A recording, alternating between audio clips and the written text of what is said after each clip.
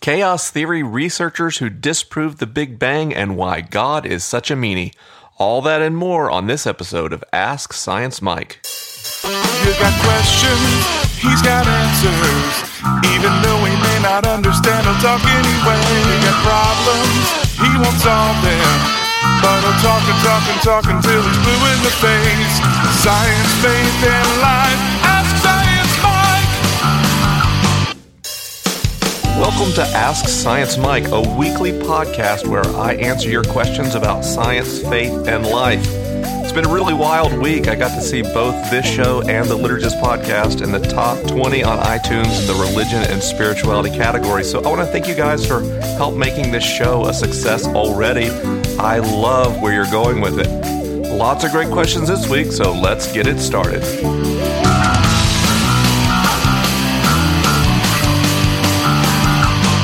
Our first question this week came from over 100 people. Seriously, over 100 people asked the same question this week. It was some variation of, have you seen this? And then a link to an article on the internet that indicated some physicists may have debunked the Big Bang Theory. Whoa. They're actually Egyptian researchers who have come up with a mathematical model that they believe describes the universe more elegantly, that accommodates some degree of quantum gravity and moves towards a unified theory of everything, which is kind of the holy grail of physics. It's fascinating. It's one paper. It's just one paper. It's one mathematical model that lacks any experiment or observational support. So here's an important thing to understand about science journalism. People love big news. They love it. That's why the news, the regular news, always reports the most dramatic things, even if they have to get a little sensationalistic about it. Because we love it. We tune in. Science journalism is no different. So even if there's mathematical validity to the ideas in this paper, there's a long way to go before they change the consensus of the understanding of the universe in physics. The Big Bang model is well supported with evidence, and it makes predictions that we see in the sky. The cosmic microwave background radiation was found, where we expected it to be, at the energy level we expected it to be. We look into space and we see really consistent redshifts that correlate with intergalactic distances. And pretty much everywhere we look, the Big Bang Theory gets stronger and not weaker. Now, that doesn't mean that the Big Bang Theory won't get revised or that ultimately new discoveries and new insights could overturn it. That's how science works. Nothing is sacred other than your data. We go where the data leads, and over time, that can upend major understandings of how the world works. But that hasn't happened yet with the Big Bang Theory. All that's happened is two mathematicians published a paper. That's it. And, peer review is just starting on that. I don't know where that discussion is going to lead. And frankly, I'm not qualified to evaluate the math.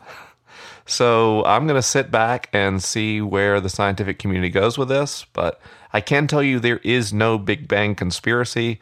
There's no, international consortium of scientists who are trying to pull the wool over the public's eyes. The reason the Big Bang Theory is the dominant theory in cosmology is because it's so well supported by evidence. Great question, all of you. Hi Mike, this is Cassie from Kansas, and I have a question regarding chaos theory. As you probably know, chaos theory studies the behavior of dynamic systems that are very sensitive to the initial conditions within that system. One famous metaphor that is used all the time is known as the butterfly effect. Basically, it states that the formation of a hurricane is being influenced by minor disturbances, such as a butterfly flapping its wings several weeks prior to the formation of the hurricane, and on the other side of the world nonetheless. I was just wondering what your thoughts on the chaos theory are, and how the theory might pertain to how God created our universe.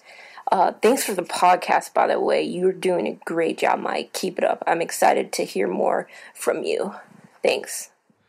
Chaos theory is familiar to anyone who's seen the movie Jurassic Park because rock star mathematician Ian Malcolm specialized in chaos theory. Actually did a decent job explaining what it is in the film.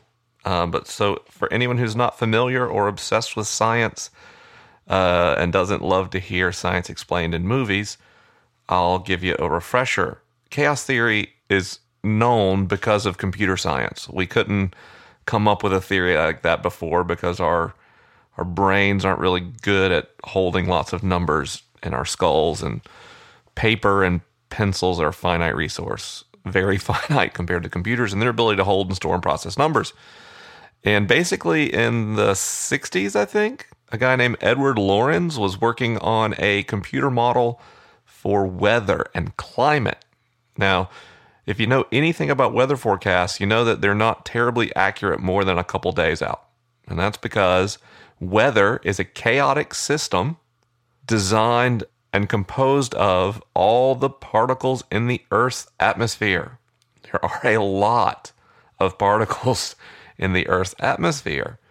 And even though those particles behave under consistent rules, when you get that many of them interacting, you can't make any meaningful predictions about the system, not with any accuracy. But using chaos theory, you can determine trends and possibilities over time, right? So chaos theory and studying it lets us build models where we understand that the climate is warming, but not necessarily what the weather is going to be like in 3 Tuesdays. It's very interesting. And this happens anytime you have a lot of components to a given system. Even though the system is behaving in a way that's mathematically valid and predictable, the math gets away from us in something called a non-linear equation that can be expressed graphically as a fractal. And systems that have any kind of self-feedback loop are especially prone to being chaotic. The stock market's a great example. Weather, of course, is another. It's chaos theory. So in the film Jurassic Park, Ian Malcolm drops some water on someone's hand and lets her see which way the water rolls down her hand. And then he drops another one, and it rolls a different way, even though it hit the same point on her hand. And the idea here is that, you know, the shape of her hair follicles and her skin and the bumps and movements in the Jeep they were riding in, all those things created a chaotic system that could not be precisely predicted. It's quite remarkable stuff. Maybe it was a little hyped up for a while, but without being the source of any popular media for a while, has subdued back into just an everyday idea in computer science. But what does that say about God? What does chaos theory have to do with God? And this is why this show is called Ask Science Mike, and I answer questions about science, faith, and life, because I actually think something like chaos theory does tell us something about God.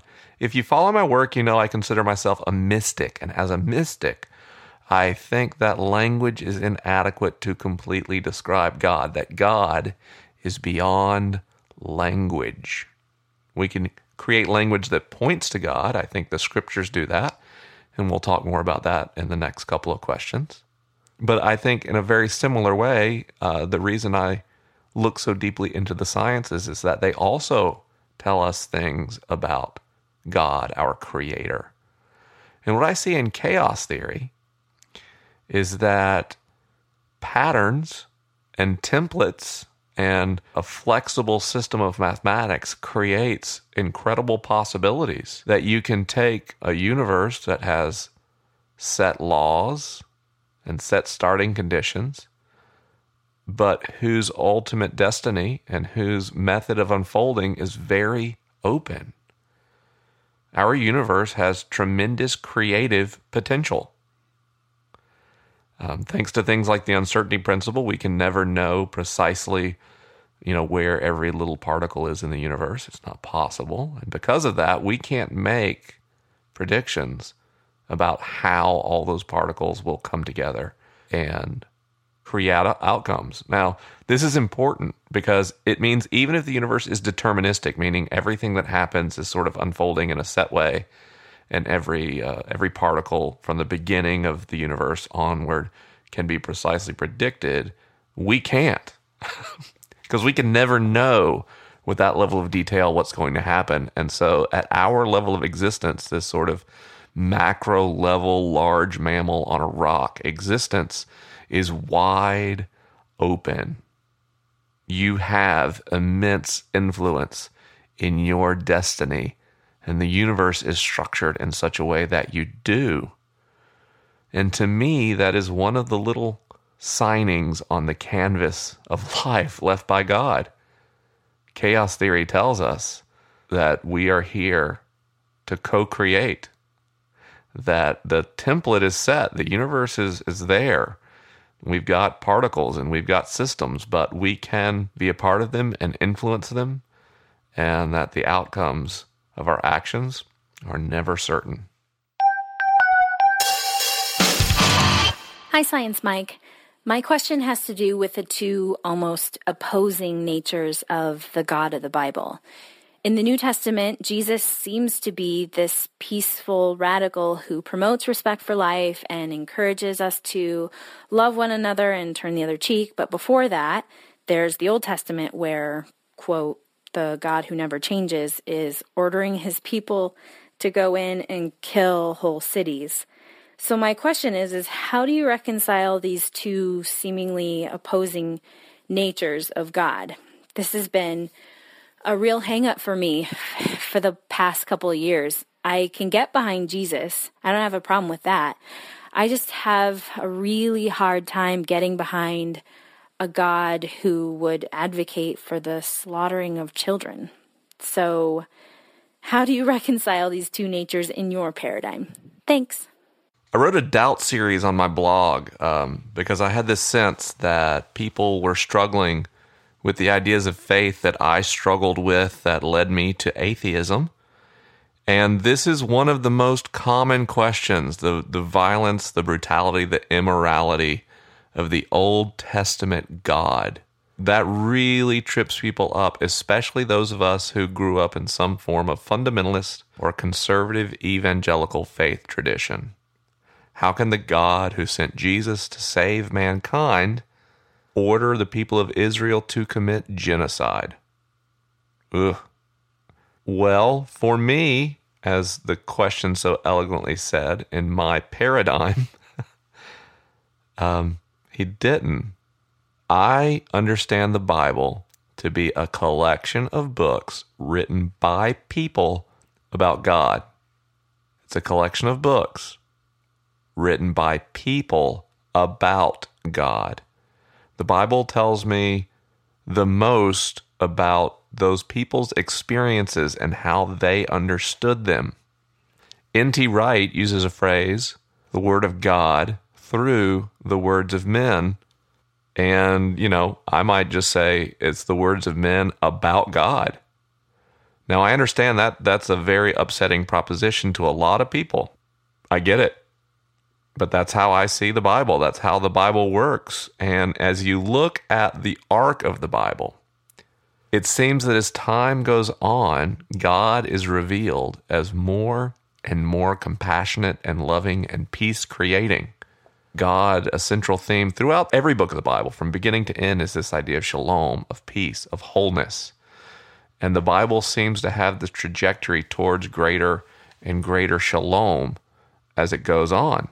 So we have these accounts in the Old Testament where people were killed, and they said that was because God wanted it done. But in those days, you understood that your God was the most powerful because you won, because you defeated the other tribe for the scarce resource of land or water. Now, an encouraging thing is anthropology and archaeology really make us doubt those stories in the Old Testament that are the most horrific. It seems unlikely that this tribe that grew into a nation was ever able to commit such broad genocide. There's just not the evidence in the soil, in the ruins, that these things happened. So what this book tells us is how they understood God. And what's interesting about what God was teaching them is that often they had moral progress for their day. So we may read the Bible and be horrified, for example, that you could take the wife of a fallen enemy as a slave. And that is horrific by modern moral standards. But at the time, it was progressive, because when you took this woman as your slave, she got all the rights and privileges of a wife. And that was progress. That was a greater treatment of a human being than existed before. So when I read the Old Testament, I'm looking for how those people understood God at the time and how that compared to the contemporary understanding of God and how God moved in the world in other cultures. What's interesting to me about the Bible is the ways in which this God was more trustworthy and more loving and more about the creation of shalom. Now, I have a couple friends who've written books on this topic that you may be interested in. They're easy reads, but they're also deep ideas and very encouraging. Peter Enns wrote a book called The Bible Tells Me So, which is fantastic. I'll have a link to it in the description of this episode on AskScienceMike.com. And Rob Bell wrote a book called What We Talk About When We Talk About God that does a great job exploring the moral progress of the Bible over time, the ways in which the scriptures got more and more encouraging because, frankly, humans got more and more ready for a loving God.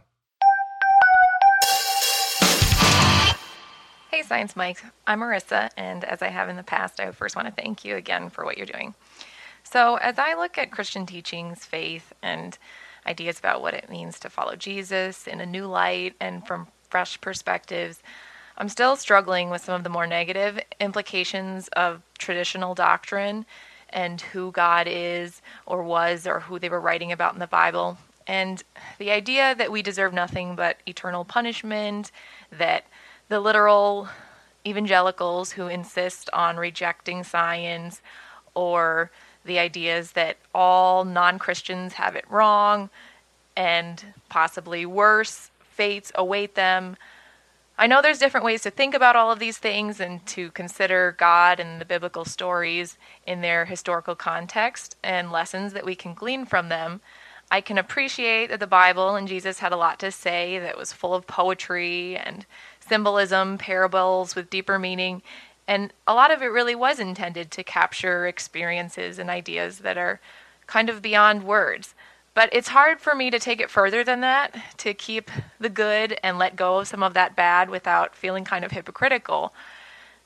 Where the cross kind of used to be a symbol of love and self-sacrifice for me, now it almost becomes a disturbing symbol of a barbaric form of punishment that was used in ancient history, and a religion that's based on human sacrifice and the wrath of God and the death and dissension, discrimination, destruction, and marginalization of people around the world that has been related to Christianity. And I know that all religions and everything has its good and bad, and I can get on board with the idea of taking something and making it new, turning the bad into good, but sometimes I feel like there's just too much baggage there, too much hurt, too many people thinking that billions of others are going to be tortured forever, or even that I am, because we don't believe the right things about history or the Bible. And in some ways it feels like it might just be easier to let it all go, to whatever extent that's really possible, since I'll admit, for many of us who were raised in this tradition, it is deeply rooted as a part of us. Sometimes it's still hard to hang on to. So do you have any thoughts on that? Thanks again. We live in really interesting times. One generation ago, the Word of God was used to defend the idea that it was immoral for a black person to marry a white person. One generation ago. A generation ago, the Bible was used to defend an idea that whites and blacks were unequal in American society. The Bible has been used and continues to be used to defend the idea that women hold an inferior position in life to men. In the very brief history of America, the Bible has been used to defend the belief that it is moral for one human being to own another as a slave. Christianity has baggage. It does. And because of that, many people like you once saw the cross as a symbol of hope and now see the cross as a symbol of brutality, of barbarism. More people than ever believe that religion and spirituality are holding back human progress. And I once believed that too. That's why I was an atheist and a secular humanist. I get it. I do. Sometimes it seems that faith does more harm than good. But then there are those times when faith creates such beauty, when faith provokes in me some generosity or some appreciation of beauty, when faith allows me to contemplate my place in the universe, both very small and also capable of affecting the lives of others tremendously. I'm just a tiny animal on a mote of dust in a sunbeam, but my actions can affect other human beings dramatically, for better or for worse. That's why I'm a person of faith. It's because in all of that immense universe, somehow I feel the creative force behind it all in my life. But that has nothing to do with Christianity, does it? Any faith can make you feel connected to a creator. So why the cross? Why Christianity? Well, in Christianity, I see the cross as a symbol of brutality and a lust for violence and a need for vengeance. In the cross, I see a way that the most powerful empire of its day intimidated lesser civilizations, that it struck fear into the hearts of men. You see, the cross was not God's invention. It was ours. And in all the suffering, in all our need for an eye, I have to wonder sometimes if God listened to us cry for blood and offered his own. That if Jesus' sacrifice on the cross was not to sate God's wrath, but to show God's response to ours. Now, there may be too much baggage for Christianity to be redeemed. I don't know. But I'm part of many things that have a brutal past. I live in America, a country that exists because we subjugated and minimized native inhabitants. And America does many great things, and it has also done many terrible things. Is there too much baggage for America to exist? We're faced with choices in life. What do we do with what we have? I am an American, so I will do what I can to make America the best positive force in the world that it can be. And I am a Christian, and therefore I will do what I can to make the movement of Jesus Christ in this world be the best that it can be, to do the most good. But I have to understand something. I cannot control other people. Other people will do things in the name of Christ that I find horrifying. But here's the thing. I do things in the name of Christ that other people find horrifying. I stand for marriage equality. I think any adult should be able to marry an adult of their choosing, and other Christians think that's a perversion of God's word. They think that that is a great, great, and grievous immorality that I'm supporting. What do we do with that? I think the point of Christianity is to come together broken in front of this table, in front of this ritual, this Eucharist, where we're presented with a broken God for the salvation of the world, and to become broken too, to offer ourselves as a means and a mechanism for peace. It means that I may disagree with how others pursue the gospel, and they may disagree with me. But what matters is that we are trying to create justice and peace and mercy in this world. So if there's so much baggage, let go of it. Don't try to control how others approach the faith. Don't try to control how others approach God. Simply live your life following Christ the best that you can. Find a spiritual community that helps you do that and immerse yourself in it. And then don't be so concerned with the way that other churches are moving throughout the world. That doesn't mean we ignore abuse, for example. We don't ignore injustice. We do what we can to comfort the afflicted. But our goal is on that comfort. Our goal is helping. We are the helpers. We are the good Samaritans who pour oil and wine on the wounds of those who have been hurt. As Jesus was broken and poured out for us, we are broken and poured out for others. And that's all the freedom you need to escape the baggage of the world's largest religion. Well, that's another episode of Ask Science Mike in the books. You know, I was really afraid when I started this program that we'd run out of questions really quickly. And that was, I guess, kind of dumb. Because there's so many questions now, I'm actually having a hard time dealing with them. So if you've submitted a question to the show, I have read it. I've read every single question that someone has tweeted me with hashtag AskScienceMike, that someone's posted on SoundCloud with hashtag AskScienceMike, or put on YouTube. Now, some people are not using the hashtag. They're just writing AskScienceMike, and I've found a lot of those through Google, but there may be some I haven't seen. So you really need to use hashtag AskScienceMike if you want me to see the question. That's the only way I can make sure it's seen. Also, I've had a few people tweeting from private Twitter accounts, hashtag AskScienceMike, and I can't see your question. So you got to make sure to do an @ AskScienceMike as well, so that I'll be able to see it.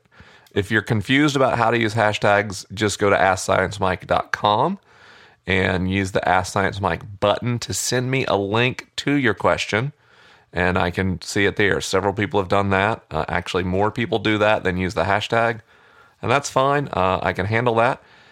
There are hundreds of email questions at this point. I am going to work through them, and I'll be picking my favorites, but unless questions suddenly stop, there is a good chance that we're going to miss a lot of the questions that get emailed in. So your best shot at being on the program is to record an audio question and post it with hashtag AskScienceMike.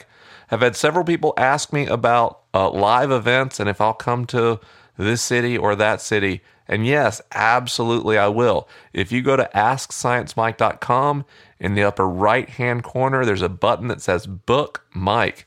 And if you click on that, you'll get a little more information, and that will take you to the Chaffee Management Group. They're the people that handle all my event booking, and they'd love to talk to you and love to explain to you how I can come to your city.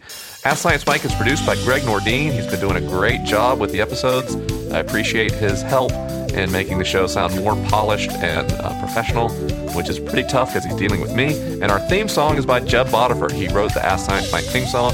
If you've got a podcast and you'd like some theme music, go to AskScienceMike.com and look in the show description, and there'll be a link to Jeb's Twitter where you can learn more. Thanks for listening, guys, and I will see you next week.